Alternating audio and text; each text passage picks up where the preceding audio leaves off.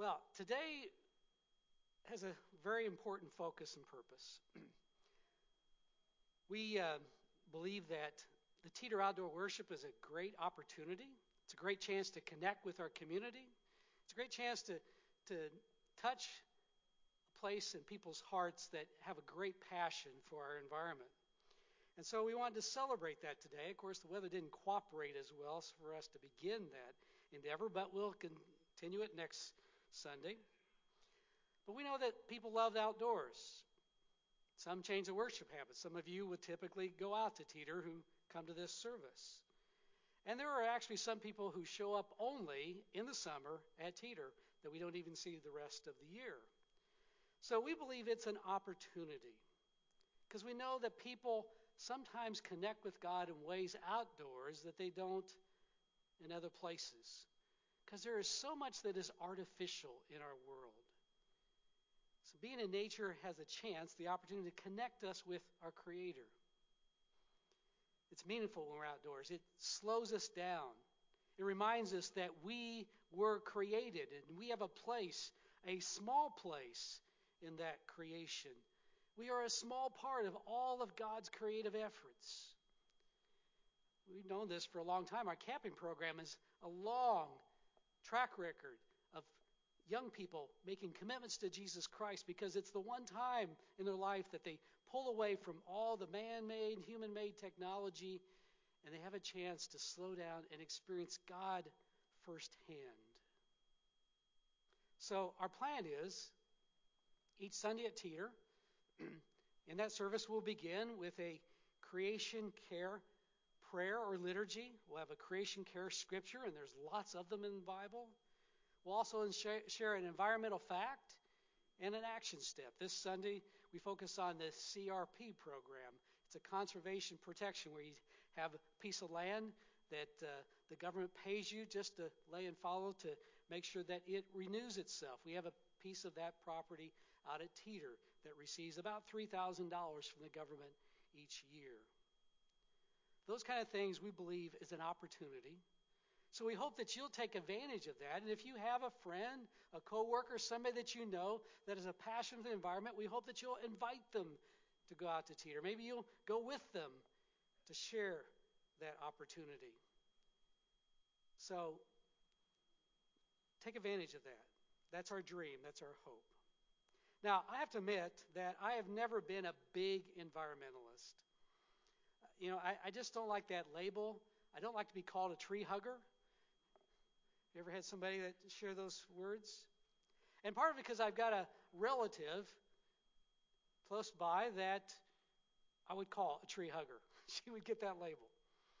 And I see some of the things she does, and she's very passionate. She puts a lot of posts on Facebook that often gets criticized because she's often sharing. She's on her pulpit a lot with that.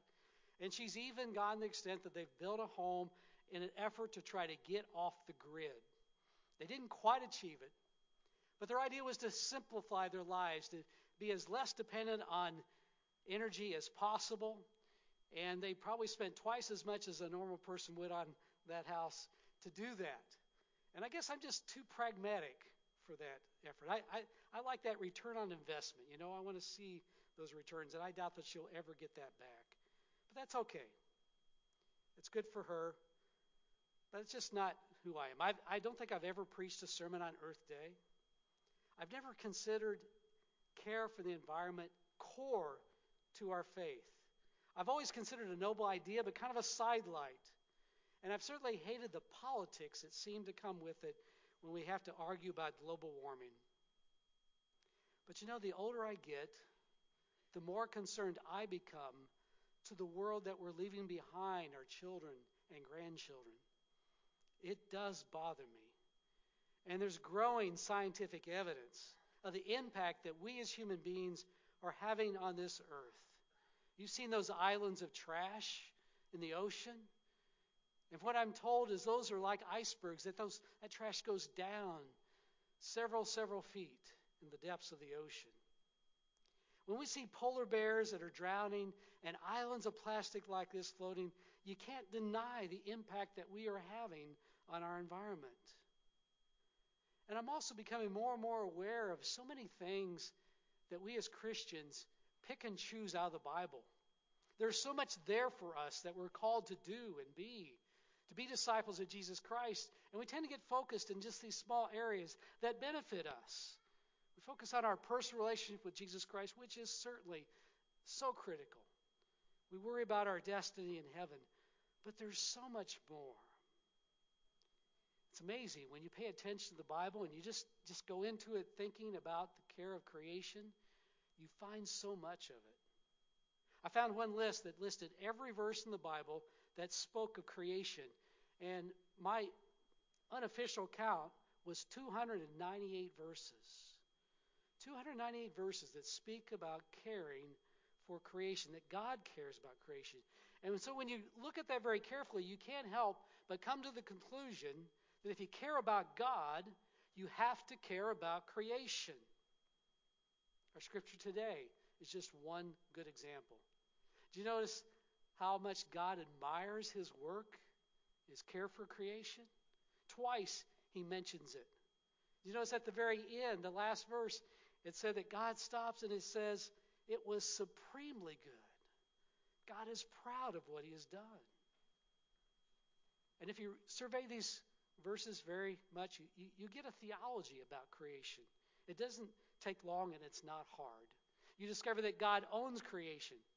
Deuteronomy 10:14 says, "To the Lord your God belong the heavens, even the highest heavens, the earth, and everything in it."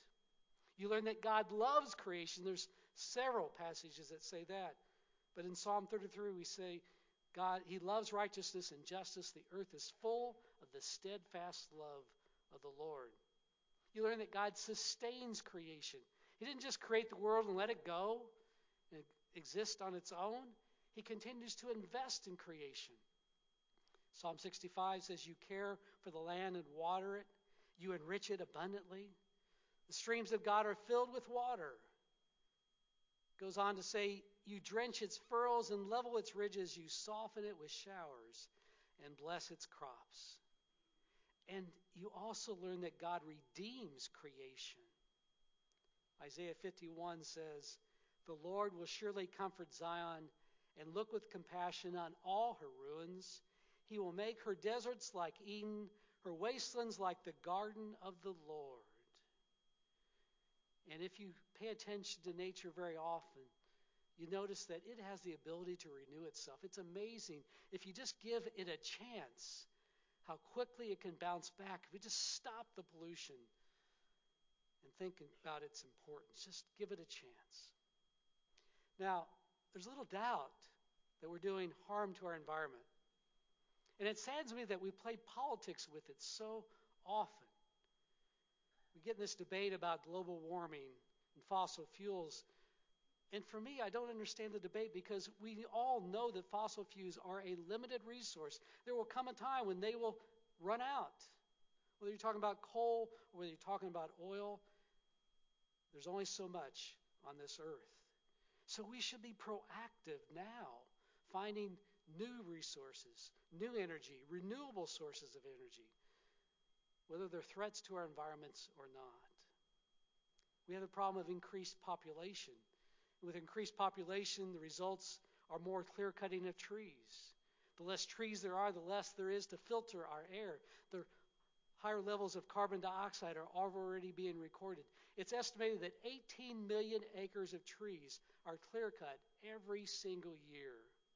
And right now we know that we have half the number of trees on this earth than we had at the beginning of the Industrial Revolution. Our pollution. 2.4 billion people do not have access to clean water sources on this earth. Air is arguably the most polluted. The U.S. is producing 147 million metric tons of air pollution each year. It's impacting our delicate ecosystems. It's increasing the cases of asthma and cancer rates in human beings. And then there's water pollution. Every year, 8 million tons of garbage is dumped into the ocean. Garbage that consists mainly of plastics that never breaks down. Marine life mistakes it for food, causes them to experience starvation or suffocation. I read this week about a new plant in Indiana. Shows us that there are things that can be done, that can reuse plastic, recycle plastic without much energy transfer. The challenge is, how do we collect all this plastic? How do we find and set up the systems that make sure those plastics get to those plants that can reuse them and renew them? And then, in addition to the garbage we put in the ocean, we know that there's the runoff of fertilizers that find its way into our oceans through the rivers, from floods, from winds. And if you've been in Florida, you've experienced some of the result of that. We know that fertilizer is responsible for the nitrogen that leads to the growth of plants and phytoplankton and algae that thrives off that nitrogen. And so the result's red tides or brown tides that are not fun to be around. So do I have you depressed yet? And I've just scratched the surface. We could spend so much more time on that, but let's not waste energy there. Let's just all begin to think of the things that we can do individually. Let's not waste our time in feeling guilt or debating. Let's find the motivation and inspiration to take the common sense steps, the data-driven steps of what can make the biggest impact for the faithful stewardship of the environment that is God's creation. And I think that motivation begins right here in the passage that we read. What a beautiful, poetic expression of the order God brings, that this is God's creation, given to us as a gift. But here's the problem. We've often misunderstood this passage, especially that verse 26. The verse that reads, "Let us make humanity in our image to resemble us, so that they may take charge." Because if you've got an older translation, especially King James, you know that phrase gets translated, have dominion. And have dominion over. And that's not helpful to us, especially in the Western culture. We tend to take that and taking it so seriously, we think it means to conquer, that we can do whatever we want with it. But that's not the best translation of that verse. If you look at the Hebrew and the preposition that goes with it, it's clear that that preposition over shouldn't be in there. A more satisfactory translation of that crucial verse would say, "Let us make humankind in our image according to our likeness, so that they may exercise skilled mastery among or with respect to the fish of the sea and among the birds of the air." And don't forget that verse 22, just a few verses before that, gives the same command to the animals that it gives to human beings to be fruitful and multiply. It's God's intention that all the creation is supposed to thrive, and that we came after that. So we have a responsibility to help make sure all of creation thrives in addition to ourselves. We were created on the sixth day, following all that came before it. And then if you go on to the second chapter of Genesis, remember what God told Adam and Eve? To take care of the garden.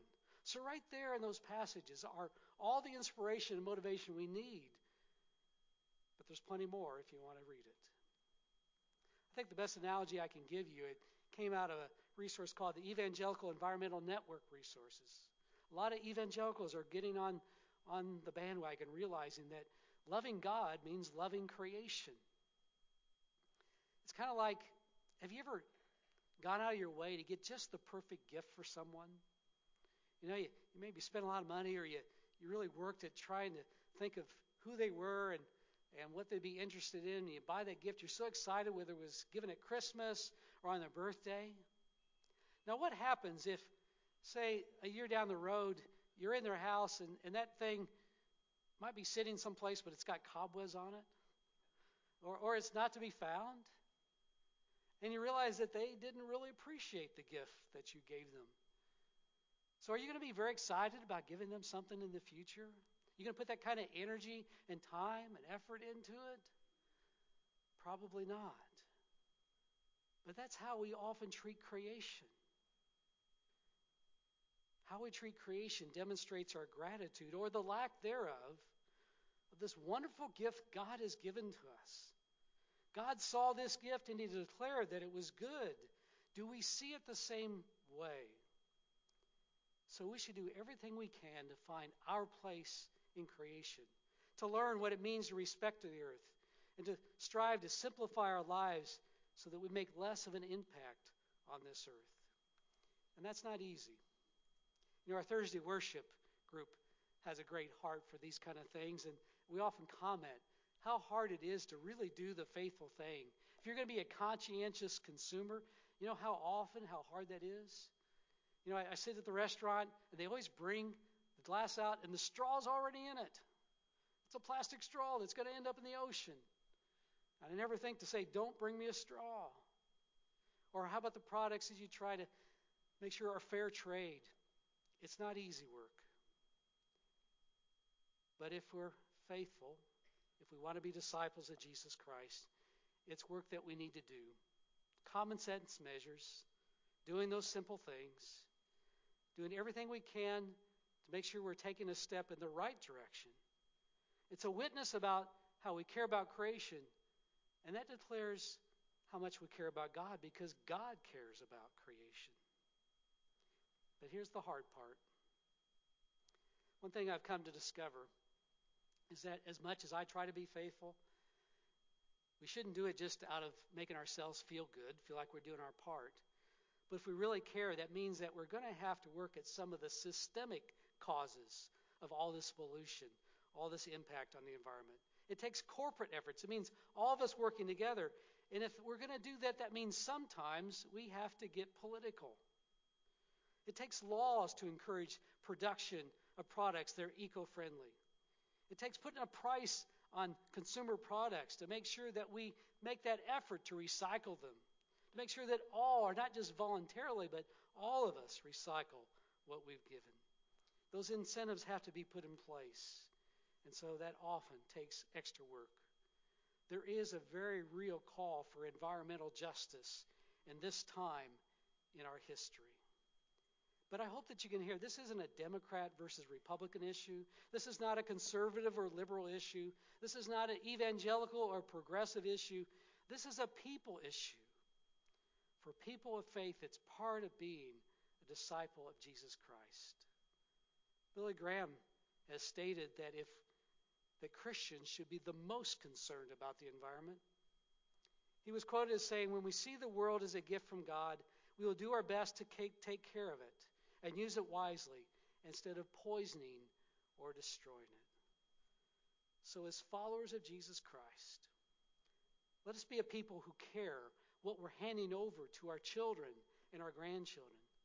We need to love the earth because it's one of the most important ways that we demonstrate our love for God. Let's pray. Lord, we ask that you give us all the heart to join together to be your people, to see creation as a gift that you've offered to each one of us. Help us to find our place in it and to live that proper role, to help all the animals, all of nature in it to thrive as much as we wish for our children to thrive. This is our hope and prayer through Christ, who is our Lord. Amen.